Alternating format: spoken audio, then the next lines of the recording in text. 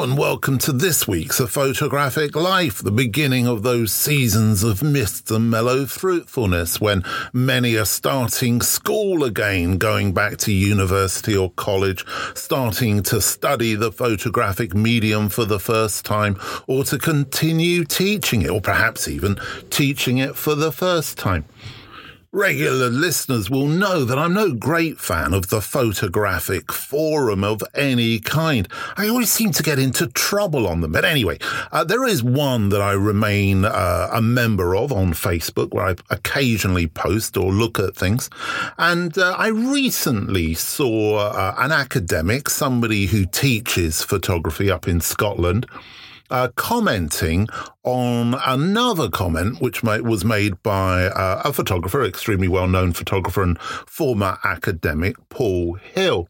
And the person commented, it was a comment, I suppose, really about, this moral thing of, is it appropriate, I suppose, in a sense, to make promises, maybe false promises to young students about the possibilities and the realities of working as a professional photographer? Anyway, I posted on there a link that I'd written to an article that I'd written a number of years ago, I think now, about this kind of moral conundrum and how I perceive it. And somebody responded to my link and they said this: no great band studied music. I think the whole concept of art education is flawed. Institutions teach canons, rules and conformity. Johnny Lydon, Shane McGowan, Morrissey, Tom Waits didn't learn nout, sat in a classroom looking at a board. Well, I responded to this with some believe in education and some don't. I do for more reasons than you have listed. The person came back to me immediately. I learnt the technical stuff, ISO, aperture, shutter, etc., and darkroom skills. I totally agree with teaching technical skills. Unfortunately, none of that is worth nada anymore, and AI robots can invent better pics than you or me, or Henri Cartier-Bresson. Que sera, sera. Well, so much to pick over there, of course. Slightly presumptuous, I think, to presume that Lydon, McGowan, Morrissey and Waits never learned anything at school. I'm sure they learned many things. But what they may not necessarily have learned are specific things connected to photography that this particular person seems to think are important. These are actually things like darkroom skills, which I think to a certain extent belie that person's age and their understanding of where we are with photography at the moment. Somebody else then got back and sort of said, this is about visual language. This is about all the things that we talk about on this podcast, and hopefully you respond positively too, and they may challenge you, you may not agree with them, but at least you can see them as reasoned arguments and reasoned positions to hold. As we begin that new kind of academic year that we're just coming into at this time now, might be for our children, ourselves, as I said, might be for friends or what have you. I think it's really important as to have realistic expectations as to what is required in photography. And as I've always said, I have zero technical training in photography. I have zero training on anything to do with the darkroom. I have even less to do with critical theory around photography. I'm completely self-taught. Anything I know is because I've tried to work it out for myself. That doesn't mean to say that education is a bad thing. I'm a big fan, obviously, of education, and I think learning is hugely important. But I think what the photographer today has to understand is that learning, that training, that education is not what it was 20, 30, 40 years ago. This week, we welcome to the podcast a photographer, I suppose, in a sense of the old school, but who's very much in the present. Who am I talking about? Well, Born and raised in Cincinnati, Ohio, Ave Pildas worked as a photo stringer for Downbeat magazine in the Ohio Valley and Pennsylvania in the 1960s. In 1971, he began working as the art director at Capitol Records in Hollywood. Wow, what a gig! And designed and photographed album covers for the label's recording artists. He then launched a career as a freelance photographer and designer soon after, specializing in architectural and corporate photography. His photographs have been exhibited in one-man shows at the Contemporary Arts Centre Cincinnati, Photographers Gallery London, Janus Gallery Los Angeles and Gallery Diafragma in Milan, and also numerous group shows. Photographs by Pildas are included in the collections of the Museum of Modern Art New York, the Biblioteca Nacional Paris, the University of Arizona also, as well as numerous other public and private collections. He is a professor emeritus at Otis College of Design, Los Angeles, and currently lives in Santa Monica, CA, California, in a solar-powered zero-scaped home and studio he collaborated on with W3 Architects. He is digitally archiving his vintage work and continues with new projects while mentoring young talent. And now he's going to tell us what photography means to him in under 5 minutes. Hi, Dr. Scott and listeners.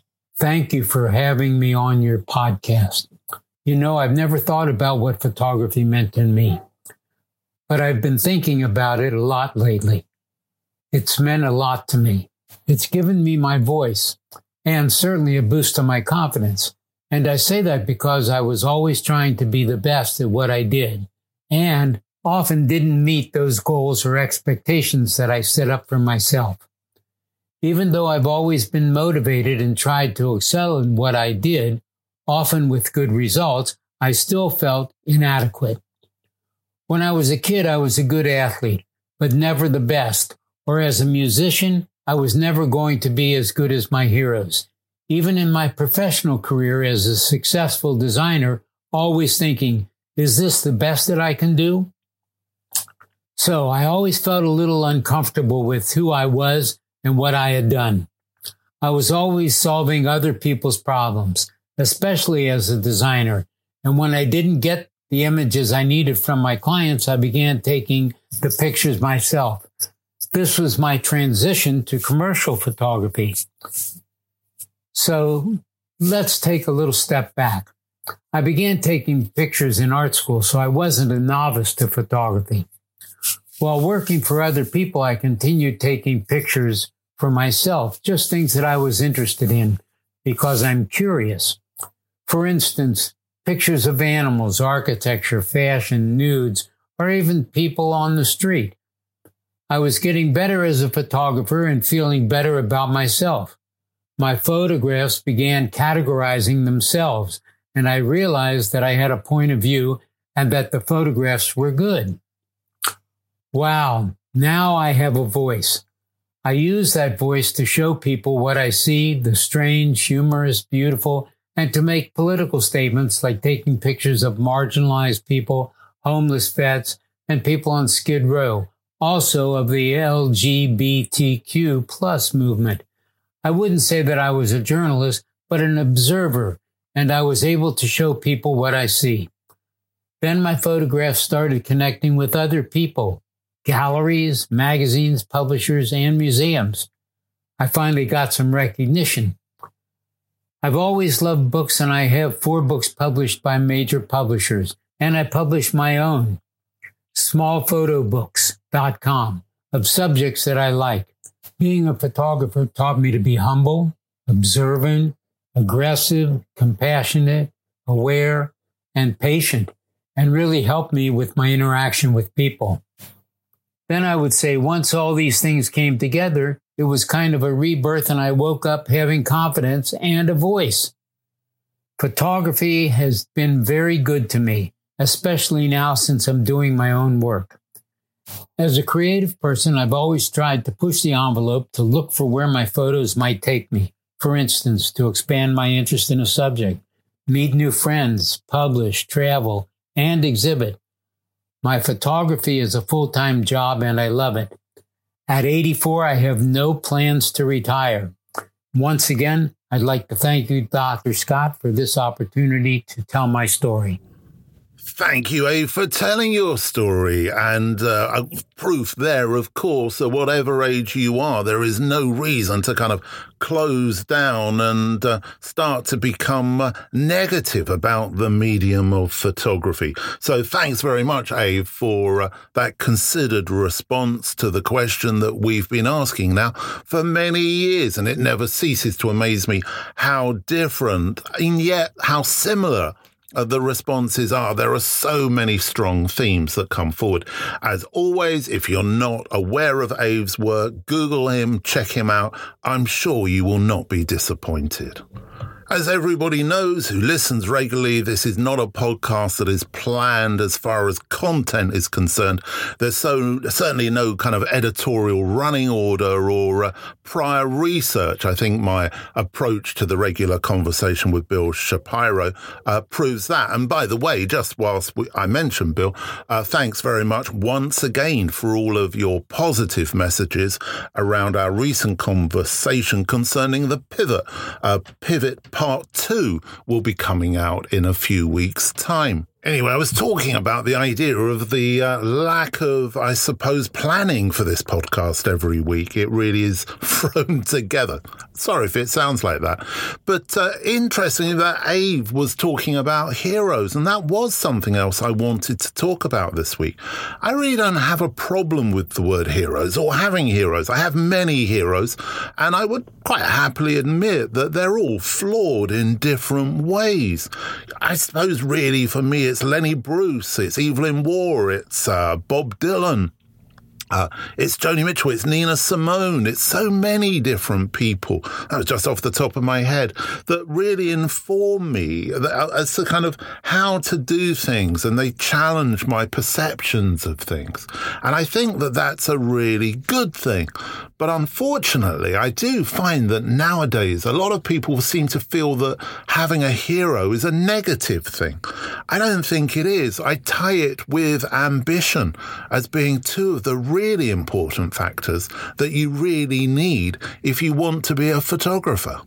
I mentioned a few weeks ago that there are some events coming up that you might be interested in attending. And one of them I'm going to give you some information on now. I'm going to read it out directly from the email that was sent to me, just so I don't get the facts wrong. So the title of the event is Photo Magazines Across the British Empire and Commonwealth, 1930 to 1965. And that's going to be held at the University of Cardiff, and that is in Cardiff in South Wales. Registration is now open, it says, for our one-day research workshop, and it's an in-person event in Cardiff on Friday the 22nd of September. It won't be streamed online, so you're going to have to make your way down there, but it will be a free event, so maybe that's a good thing if you are down in the South Wales area or in the southwest of England. I know a lot of you who listen are. Anyway, you can go to Eventbrite, and I'll be putting this out on our social media channels, so you can look for it there. So look out on Eventbrite, photo magazines across the British Empire, Commonwealth, 1930, as I say, to 1965. And there's some really interesting talkers as part of the event. Just to give you a brief idea, Martin Jolly is talking about Cameraman, the photographs in Australia's Man magazine in the 1930s. Kevin Foster is talking about Educating Every Man, Pics and the Second World War. Elizabeth Edwards is the chair, who's a fellow of the British Academy. Richard Volks, who's at the University of Western Australia, is talking about Picturing the Pearl, the Uganda Review. Chris Morton, who's from the Pitt Rivers Museum in Oxford, the photographic construction of welfare colonialism, I should say. Can't even say it, let alone do it. Nigeria Magazine.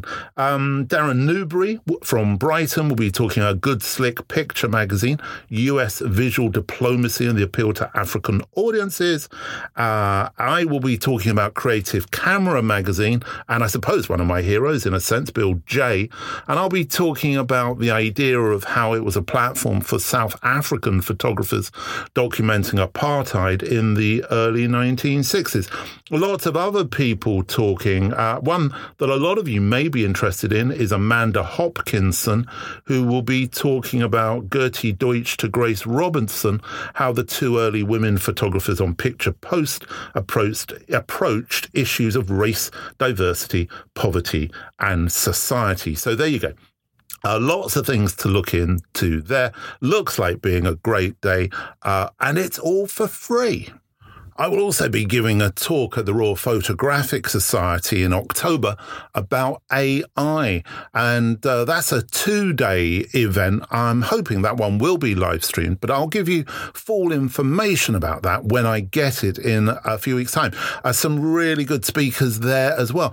Does seem to be that autumn is the time of year when some of these really exciting and interesting talks and events take place. There's also BOP, which is the big photo book event happening in Bristol. So I'll give you information about all of those when I get them. But don't forget to follow us on Threads or on X, I suppose we should say. On Threads, for me, is the place I'd love to see you. That's at UNO Photo. You can also find us on Facebook. And of course, you can follow us and you can look at stuff by subscribing to the website at www.unitednationsofphotography.com. I have to say that autumn is my favourite time of the year. I'm not a big fan of the heat, and it's certainly warm in the shed today as I'm recording this episode. It's been really hot this week in the UK. It's what we call summer, but it only lasts for 7 days. Thank goodness for me, I have to say. But anyway, I love autumn. I love everything about it. I like the cool, chilly mornings, the early morning mists, and all of that kind of stuff. But I also really enjoy that idea of going back and starting again after the summer, that idea of kind of rebirth. And I really feel that with projects that I'm working on and so forth. And I am actually working on another project, which I haven't yet spoken to you about, which is a real sort of a tangential thing. And I'll bring you up to speed with that, probably over the coming months and weeks. I don't know.